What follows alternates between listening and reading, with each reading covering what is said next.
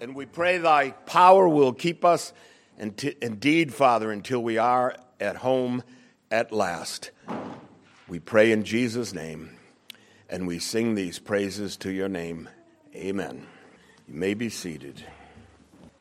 I'm going to have you turn again this morning to Romans chapter 8. You know, it's interesting, somebody was asking me at our little gathering the other night, and these are friends who don't share our faith, and they were asking me, and this didn't used to happen, they said, what are you preaching on Sunday? And I said, well, and I know what they're looking for. They're looking for some sort of motivational, uplifting, thing that comes to my mind. I know, isn't that, I think that's what people think of, right? And I said, well, what we do is we turn to a text of Scripture and we try to explain it. Not embellish it, but try to get into the very core and kernel of what it actually means. And so I said, I'm preaching from Romans chapter 8, 28 to verse 30. What a great verse to send them to. How can I be one of them? I mean, it's got to conjure that. If it doesn't, it should certainly conjure some kind of great excitement in our hearts, because these are some of the most empowering assurances of all time. And as I say, and I'm focusing on the last things in these last few weeks and in these next few weeks. And when the tumult really is upon us, in whatever form it is, in whatever theory of the end times you have, the only thing you'll really have is the assurance of your faith to keep you strong. So I'm trying with these verses to make sure that we stay strong in the assurances that God wants us to have. He doesn't just want us to be saved. He wants us to know it beyond shadow of a doubt.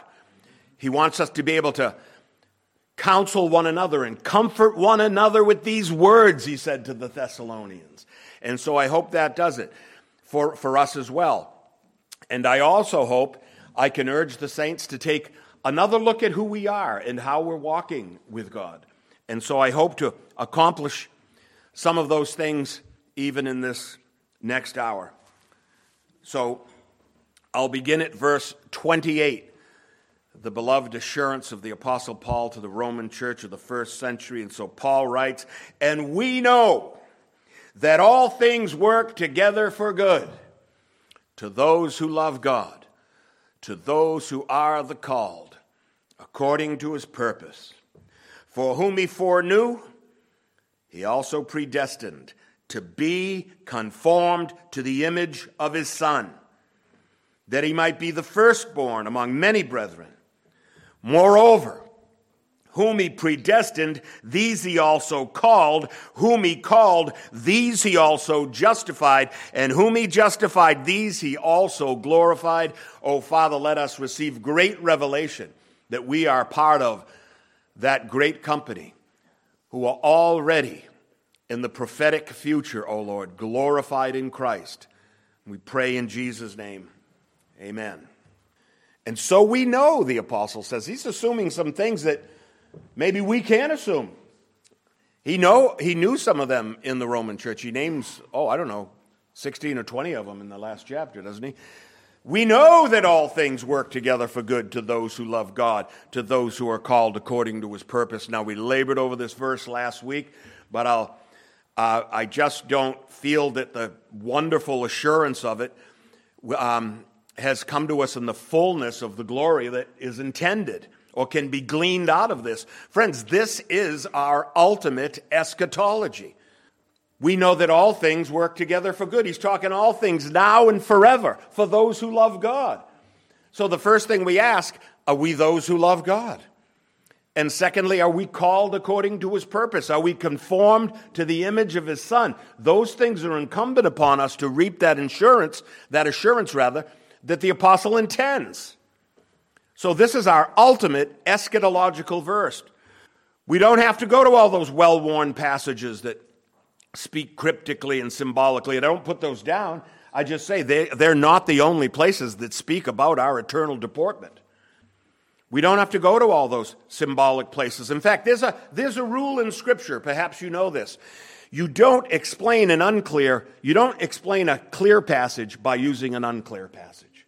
You explain the unclear by using the clear. Some things are very clear and plainly stated, and some things are cryptic. And the things that are cryptic we tend to argue about. But the clearer statements can clear that up for us. And so we must use the clear passages of Scripture to unravel the meaning of the unclear and not the other way around. And so the Lord's gracious beyond measure to give this apostle, to give Paul this wonderful illumination regarding our eternal state. I'll tell you, I'm concerned for the body of Christ. Certainly for the nominal church, certainly for churches that were straight in their confessions for so many years and seems to have departed of late. Great denominations, whole oceans of believers who are suddenly in systems where they no longer cherish the ancient truths of Scripture, as though these things could change somehow. And I hope we're not among them. So I'm afraid for the body of Christ, which is the church of God, that we are as yet not cognizant of the times in which we live. I'm afraid that we've become sleepy in our witness, weary in well-doing, and worst of all, apathetic to some of the happenings going on in our world, as though the times were completely normal. It seems to me that we're in a state that Jesus warned about when he said, "Of that day and hour no one knows, not even the angels of heaven, but my Father only." And then he said this, "But as the days of Noah were, so also will the coming of the Son of Man be." And then he explains what he means. "For as in the days before the flood, what were people doing? Eating, drinking, marrying, giving in marriage. Nothing wrong with those things. But when that becomes your life's purpose, your goal, to the exclusion of other things, you can sort of put out of your mind the terrible situation that's about to come upon you." He said they were drinking and eating and marrying and giving in marriage until the day that Noah entered the ark, and they did not know until the flood came and took them all away. So also will the coming of the Son of Man be. I'm wary of the signs of the times. Jesus said to the multitudes, "Wherever you see a cloud rising in the west, immediately you say a shower is coming." I have to think that we are a church filled with more meteorological speculations than is our due. Everybody is always telling me what the weather's going to be. And I hear from one person one thing and one person the other. And we are those who look and depend on weather reports. And he's saying a shower. He said, you see the cloud rising out of the west, immediately you say a shower is coming. That was pretty simple in Palestine. Wasn't a lot of clouds and wasn't a lot of showers. And when you see the south wind blow, you say there'll be fair weather. And there is fair weather. And then what does he say? Hypocrites. You can discern the face of the sky and of the earth, but how is it you do not discern the time? And why, even of yourselves, do you not judge what is right? Does the Savior speak of us when he says, 2 men will be in the field, one will be taken and the other left? 2 women will be grinding at the mill, one will be taken, the other left. Watch therefore, for you do not know what hour the Lord's coming. But know this, that if the master of the house had known what hour the thief would come, he would have watched and not allowed his house to be broken into. Therefore you also be ready, for the Son of Man is coming at an hour you do not expect. Friends, you are the house, and sin is the thief. The Savior gives us warnings. The Savior warns us about ourselves. He knows that we've become complacent. Every generation has its level of complacency. And you can see it happen. He knows that we become lost in day-to-day concerns that in the moment seem so important, so necessary, even overwhelming. Yet if we're honest with ourselves, we can see that our concern for spiritual things is waning. They're sleeping somewhere on the back burner of our minds. And I wonder if we have even the slightest notion of real overwhelming things, the kind of things he talks about, like the flood or the future Holocaust, if you will. Peter said, this earth will melt with fervent heat. What does that mean? I wonder if we're prepared for real destructive events that may be on our doorstep, even at the door. we can see that the apocalypse will be like the flood, he told us. Comes on unawares. It's the nature of people to think that momentary concerns are all that matter.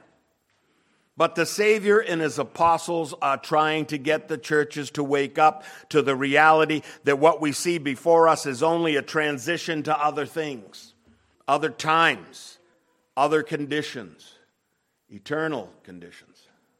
Look how our small troubles marry us to the moment. You know, last week when we left the service, we went over to our friends Karen and Michelle's. As some of you know, a lot of us went over there.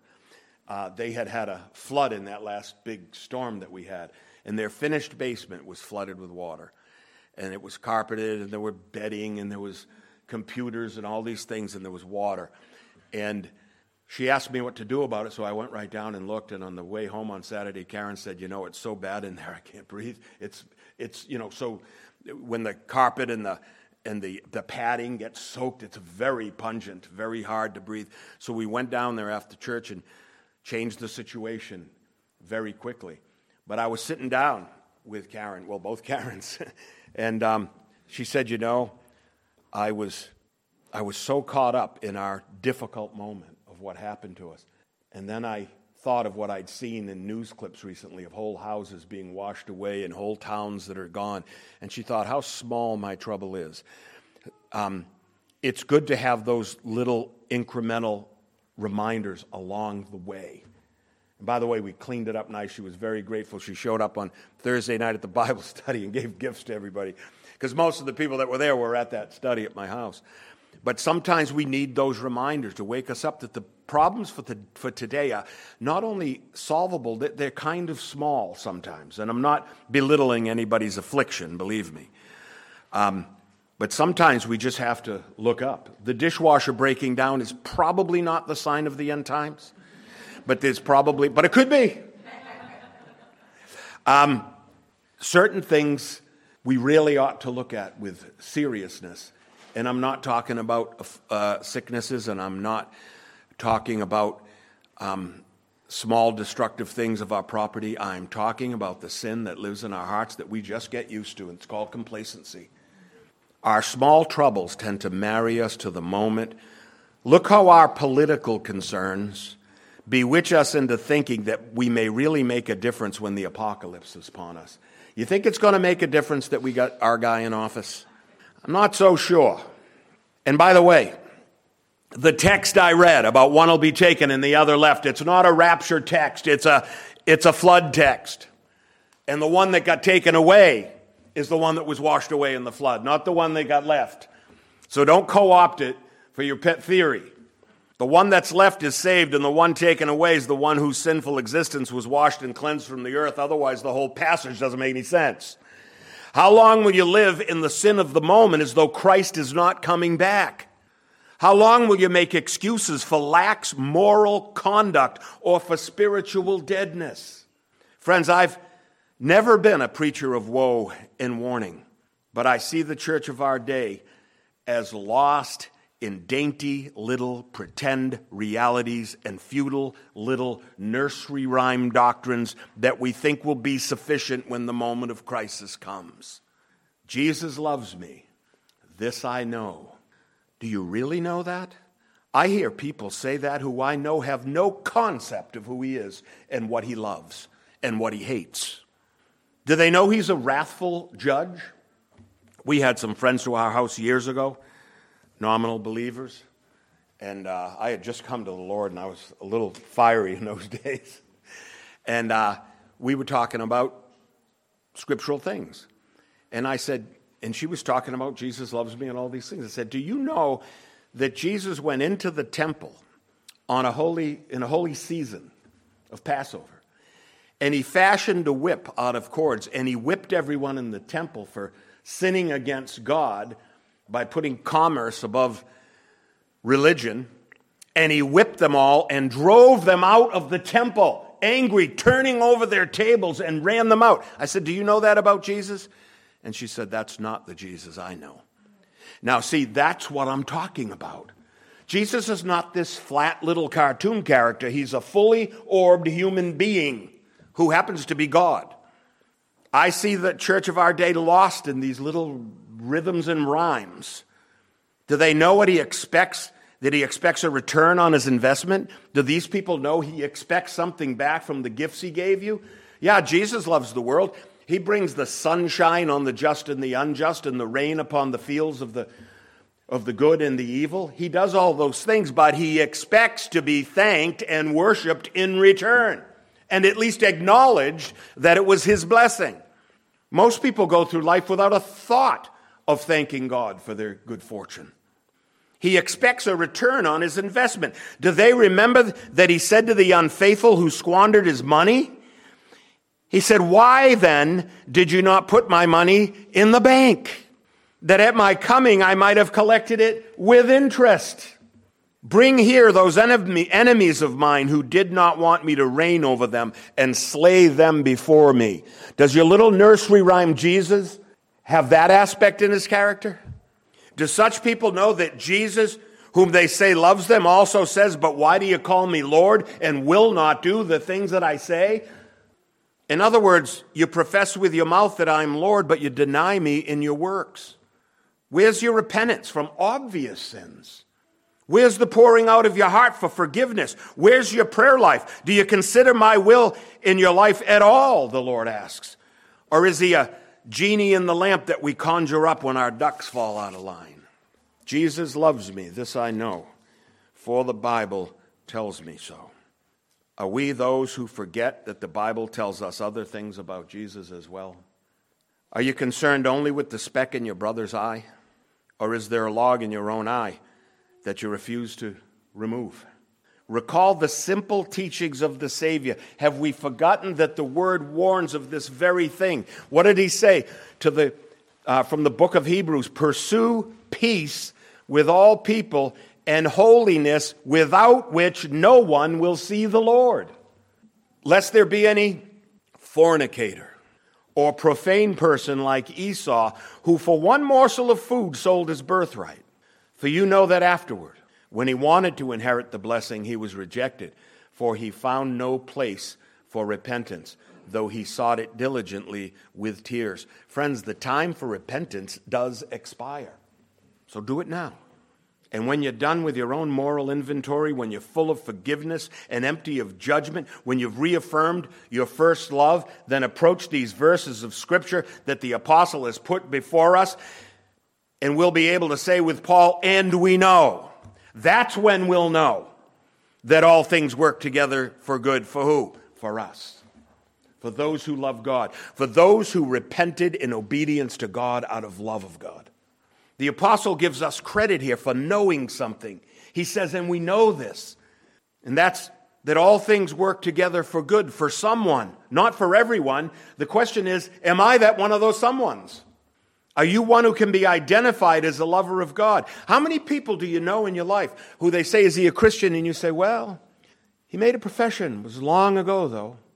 I don't see him walking for Christ. But he made a profession, so I count him as a believer. You don't want to be that person. You want to be the person that they say, he loves the Lord. His whole life is dedicated to the teachings of Christ. Are you the one who can be identified as a lover of God, or do works betray you? Does your lack of commitment reveal you? Are your assurances based on things you really don't know about the Lord? Paul asked that very thing to other believers. To the Corinthian church, he said, do you not know that the unrighteous will not inherit the kingdom of God? And then he names who they are. Once again, fornicators, always top of the list. Idolaters, adulterers, homosexuals, sodomites, thieves, covetous, drunkards, revilers, extortioners. None of these inherit the kingdom of God, he said. So we love our little sayings that pass for doctrine in the church today. We say, Jesus loves the sinner but hates the sin. Is it really true? In the end, it'll be the sinner who perishes in his sin, won't it? Jesus said, every good tree bears good fruit, but a bad tree bears bad fruit. A good tree cannot bear bad fruit, nor a bad tree good fruit. Every tree that does not bear good fruit is cut down and thrown into the fire, and he ain't talking about trees. Therefore, by their fruits you'll know them. It's time for a fruit inspection, and don't wait for the final inspection. I'm a builder. I know all about final inspections. That's when you get caught of all the things you didn't do right along the way. O faithless and perverse generation, how long shall I be with you? How long shall I bear with you? So I gave a challenge to the church a couple of weeks ago. It's time to be certain of who we are. It's time to search out the desires of our hearts, to search those things that we secretly hope the Lord will not notice, and get rid of those. It's time to put those on the altar, and the first is this. If these wonderful assurance verses do not excite you to your core, I wonder if it's because we secretly are not certain of them at all. I wonder if our lives of sin and apathy to God and scanty commitment to the things of God will find us out. There's a lot to wonder about. I wonder about other things. I wonder if when Paul says, and we know that all things work together for good, if we know that we are the we that he's talking about. And that's how I'm setting this up this morning. Are we the we that he's talking about? Can I have the assurance that he's telling me I should have and I should know about? That's the question that will stifle our assurance of salvation. Am I one of the we? And in the time of tribulation coming upon the world, that assurance is the only impregnable fortress against everything we have to face when the tumult comes. It is that shield of faith that repels every fiery dart of the wicked one. It's that assurance. It's a wonderful thing to know that even the tumult, even the Holocaust cannot hurt us. For those who love God, the burning fiery furnace will have no effect. We know that, right? In the book of Daniel. The flames of destruction cannot touch the truly beloved. They can be seen walking in the flames, and there's someone else with them that looks like the Son of God. It's a wonder, or I wonder rather, what things lurk within our hearts that disrupt this assurance. When Paul languished in prison, it was good for him to know what eternity held for him. Imagine being in prison and talking about it like a joyful experience. The assurance he had transcended him. He knew it was a speck in eternity that he would spend suffering there.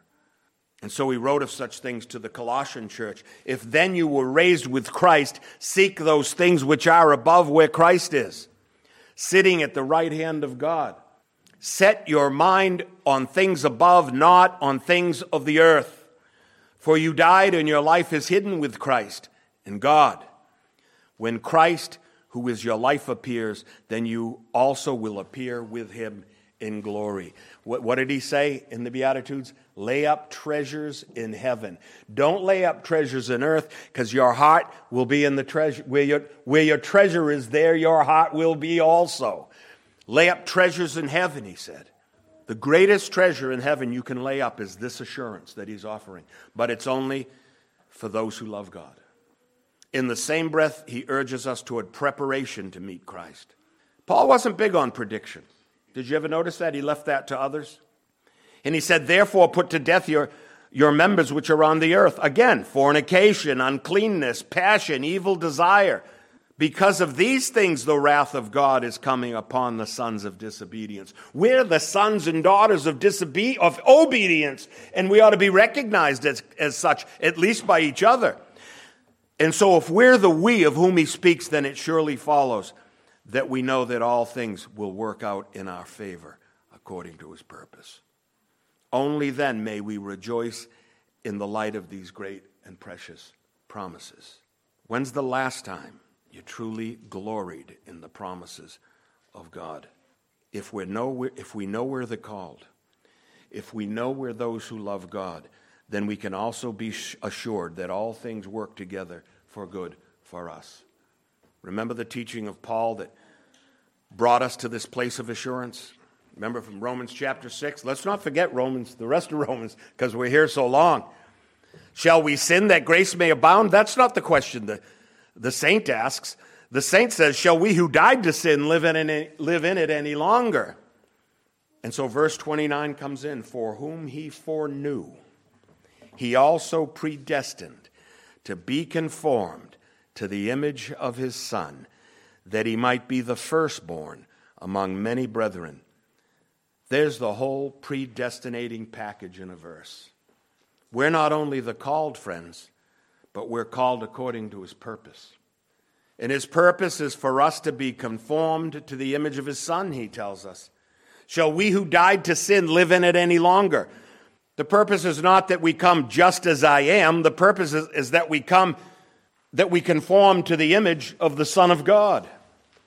So let's get into the text then. Two words are of great importance if we really take hold of the apostles' meaning. The first word is for. The little words always mean so much in a logical argument. The for is there to show not only that the former thing is true, but he gives the reason why the former thing is true. That's what the for means.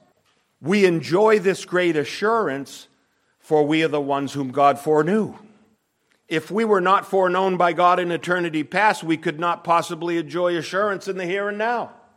Conversely, we could say, we were foreknown, therefore we know that all things work together for good for us. The foreknowledge of God is a very important doctrine. So my analogy is this. I was allowed into her bedchamber, for I am her husband. Or conversely, I am her husband, therefore I was allowed into her bedchamber. So that's the meaning, the connective meaning of the word for. An even more important meaning of a word is the word foreknew. For whom he foreknew. And this is a severely abused term in the churches today. Foreknew is a sovereignty word, friends. It's a covenant word.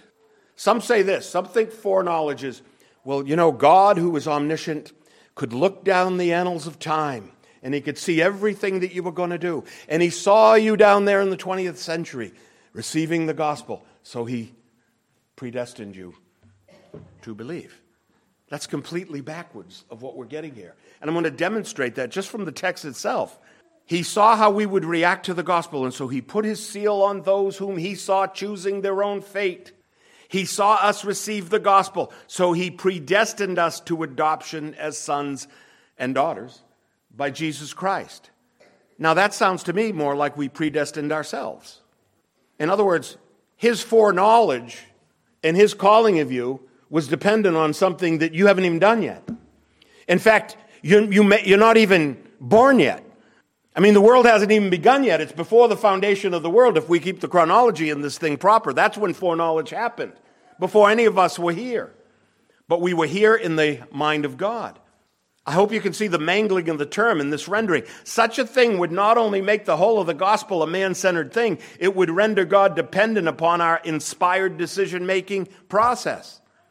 So I say to you that perhaps those who defend such a belief are really confusing divine foreknowledge with some kind of extrasensory foresight. Foreknowledge is a far more profound attribute than foresight. Foreknowledge is not foresight. It's not just God saw you do something in the future. It carries with it a much more intimate meaning than that. I'm going to let MacArthur explain. From his commentary on this verse, he writes, foreknew is from prognosko, a compound word with meaning beyond that of simply knowing beforehand. In Scripture, he says, to know often carries the idea of special intimacy and is frequently used in a love relationship. Have you heard that before? In the statement, and then he says this, Cain had relations with his wife and she conceived. The word behind had relations with is the Hebrew word for knowing. It's this intimacy. Cain knew his wife. I think we know that didn't mean he read her bio, right? He knew her intimately. That's what foreknowledge is. God knew you intimately before time began. God said to the nations of Israel, of all the nations on earth, you are the only one I have known and cared for. Does that mean he didn't know anything about the other nations? No, he had this intimate connection only with this one nation. He foreknew them. To be foreknown is to have had a special intimacy with our Creator before we were even physically conceived. It's like the psalm that David sang when he said, your eyes saw my unformed substance. And in your book, they were all written, the days fashioned for me when as yet they were none of them. That's the total opposite of looking down and seeing what you were going to do. He fashioned your days for you before the days existed, before you existed. God had the whole plan worked out. Your name was written in God's book before you were given the name by your parents. I got a feeling when we see that book, we're going to find out our parents misnamed us. What do you think? You know, God likes to give new names to people. Abram was Abraham, and Jacob was Israel. And, you know, he changes people's names. Your name was written in God's book before you were given that name by your parents. That's the intimate beauty of the divine purpose of foreknowledge. Foreknowledge is the key to this whole assurance passage. And it's a travesty that so many have lost the true sense of such an important theological term as this, that he might be the firstborn among many brethren. Now, the connecting word here is that. It means the same as if he had said, so that. So the text could read like this: for whom he foreknew, he also predestined to be conformed to the image of his Son, so that he might be the firstborn among many brethren. Right? Now, if we're keeping up, we're seeing the logical progression of predestination.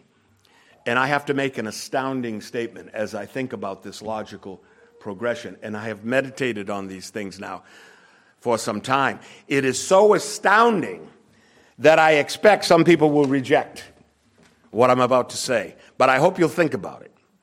I hope before you take issue with me on this that you consider the logic of Paul's argument for the absolute assurance of your salvation. There can be no greater assurance than this next statement that I'm about to unfold. And so this is it, friends. Jesus cannot be fully glorified apart from our glorification. Read it carefully. The sense of it is this: we are conformed to the image of Christ so that he might be the firstborn among many brethren. The whole thing goes together. If our glorification was to fail, and we know it can't, if the promise was to fall apart, so would the entire predetermined plan of God. Jesus is not to be merely the firstborn of the dead. He must be the firstborn among many brethren. The brethren have to be born again as well. It's like when he said, and if I go and prepare a place for you, I'll come again and receive you to myself, that where I am, there you may be also. He doesn't want to be there without the church. That's part of the plan. Jesus is glorified. It is absolutely assured that also will we be glorified with him. The whole of God's plan for eternity is that Christ's glory depends upon his ability to bring us to glory with him. And if that's not the epitome of assurance, I don't know what else could be. We're part of the whole glorious, finished work of God for the church. Never make light of the church. It's essential to our theology that God redeemed the church.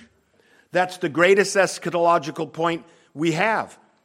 The gathered saints of God are the many brethren about who he speaks here. Be joined to the church. Pray for the church. Be committed to her, for she's the bride of Christ. She is to be forever joined to him in glory. Remember this, he said to the Ephesians? And he put all things under his feet and gave him to be head over all things to the church, which is his body, the fullness of him. The church is his body, the fullness of him. A head without a body is not fullness. A head has to have a body. We are glorified together with Christ. He's not just firstborn, he's firstborn among many brethren.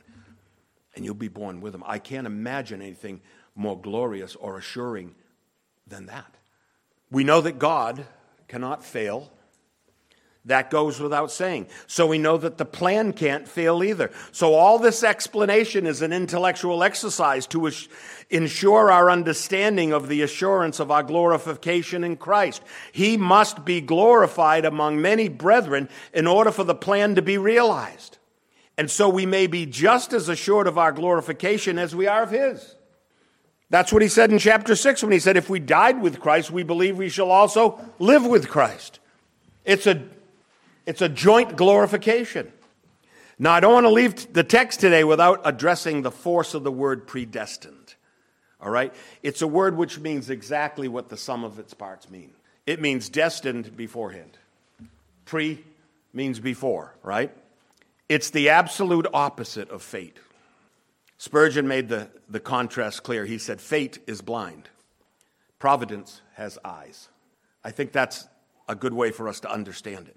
We're being directed by something, not by dumb chance or fate, right?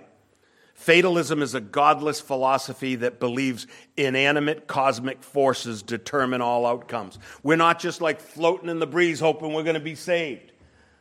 Christ is glorified, and those of us who love him will be glorified with him. That's the fullness of the plan. Fatalism is apathy. You ever hear people say, hey, it is what it is? I've said it is what it is. I imagine I've heard, hey, it is what it is. That's really fatalistic. The Christian should say, it is what God determined it would be. I mean, the Hebders won't even let me say, see you next week. They have to say, God willing. They have to add that into me. Our religion isn't fatalistic. It's providential. It's being guided by an intelligent designer who's God. God determined beforehand that we must be with him in eternity. He looked upon our unformed substance. That blows me away, that image. I wonder what our unformed substance looked like to God. We weren't even conceived yet. Our parents weren't even born yet. He looked upon our unformed substance and knew all our days when as yet there were none of them. He's determining this whole thing. And guess what? Thus far in the program, you don't even know about it. He said, moreover, whom he predestined, these he also called. Note the logical progression of Paul's statement. Moreover means what? It means even more than that. Even more than that, this. It means as wonderful as these promises are, let me add to them. So note this. Thus far in the divine progression of God's eternal plan, we've been left out of the process. We haven't even been conceived. The earth isn't even created yet. And the whole process is determined by the master planner. In other words, all that's done thus far toward our glorification has been done by God in our behalf, and we are as yet unformed and uninformed. And this is the first point in the progression that the unformed become the informed. Whom he predestined, these he also called. So in the fullness of time, God made the plan known to us. Calling is being put on notice. All this was arranged until that point in your life when God called you and you heard the call. Now, I have an illustration, but I have to use somebody for this. I usually use Donnie. Let me use Eric this morning. Sorry, brother. No, but when you work for a company, you work for a great company, and you have a great position in that company, and you're in there in your office, and you're making, you're directing your team to work for that company, and meanwhile, up in the boardroom, where the CEO is, and the president, right? And the CFO and the COO and all the other C's are up there, right? And they're saying, you know, he's doing some good work down there. I think we ought to promote him and give him all these other duties. And I think we ought to give him all these other privileges. And a carte blanche credit card in the business's name. And I think we ought to give him a retirement plan in perpetuity that he never has to worry about anything again. Eric doesn't even know that happened. It's all planned, it's signed off, and it's ready to go. Then he gets the calling. Eric, could you come up here, please? That's the calling. Everything's planned out, and you finally get notice of it. You get put on notice. You know all these things you just read in the Bible? This is the moment where God's calling you. Where you finally found out that those things you heard from all those obnoxious preachers like me was actually maybe had some truth to it. And maybe would accrue to your benefit. And maybe you'd have benefits from it and privileges. Right? So you get the call. It's all arranged. You had nothing to do with it. Always say yes to the call, though. One of our doctrines tells us that if we're truly called, we always say yes. It's called irresistible grace. Right? So thus far in the divine progression of God's eternal plan, we've been left out of the process. In other words, all that is done thus far toward our glorification has been done by God in our behalf. Whom he predestined, whom he foreknew, these he also called. So in the fullness of time, God made the plan known to us. Calling is when he did that. Do you remember that time in your life or that season in your life where you felt you were being urged toward a different path in your life? My whole thinking process changed when I was called. And the calling is the point in our life where we realize God had planned our lives without our knowledge and without our consent. It was all planned. The board in heaven, the board of directors in heaven was deciding. And by the way, the board of directors in heaven is the Father and the Son and the Holy Spirit. And there's this intertrinitarian cooperation where they're all working together for good for those who love God. The calling is the point in the salvific process where God took us into his confidence. I've prepared all these things to you, and now I'm revealing it to you. It is awesome. It's merely the moment that God chose to tell us about it. It's not the moment we were called, not the moment we were saved, the calling. It's the moment God chose us to tell us about it. It was already planned. It was inevitable all along. It was as inevitable as Christ being filled in the glory of God's purpose for him. Right? Some people think Christ failed and went to the cross. Some people think that it was the forces of darkness that overcame him and it was some kind of a defeat. And I have to believe for one moment in the mind of Satan, the devil, that he rejoiced that that might be the case. And then he saw that it was his defeat. And even though we do not see the glory in one another, we do not see the Christ-likeness that we will one day display, the apostle may speak of it as though it's already accomplished, because it is.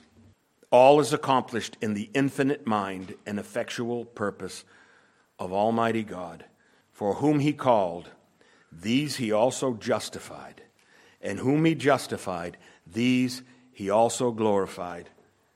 It is finished. And all God's people said, Amen. Father, in Jesus' name, we glory in your promises, and we glory in the assurance that is available to those of us who love God, who are the called, according to your purpose. We thank you with all our being for the privilege of being among the called. We pray in Jesus' name. Amen.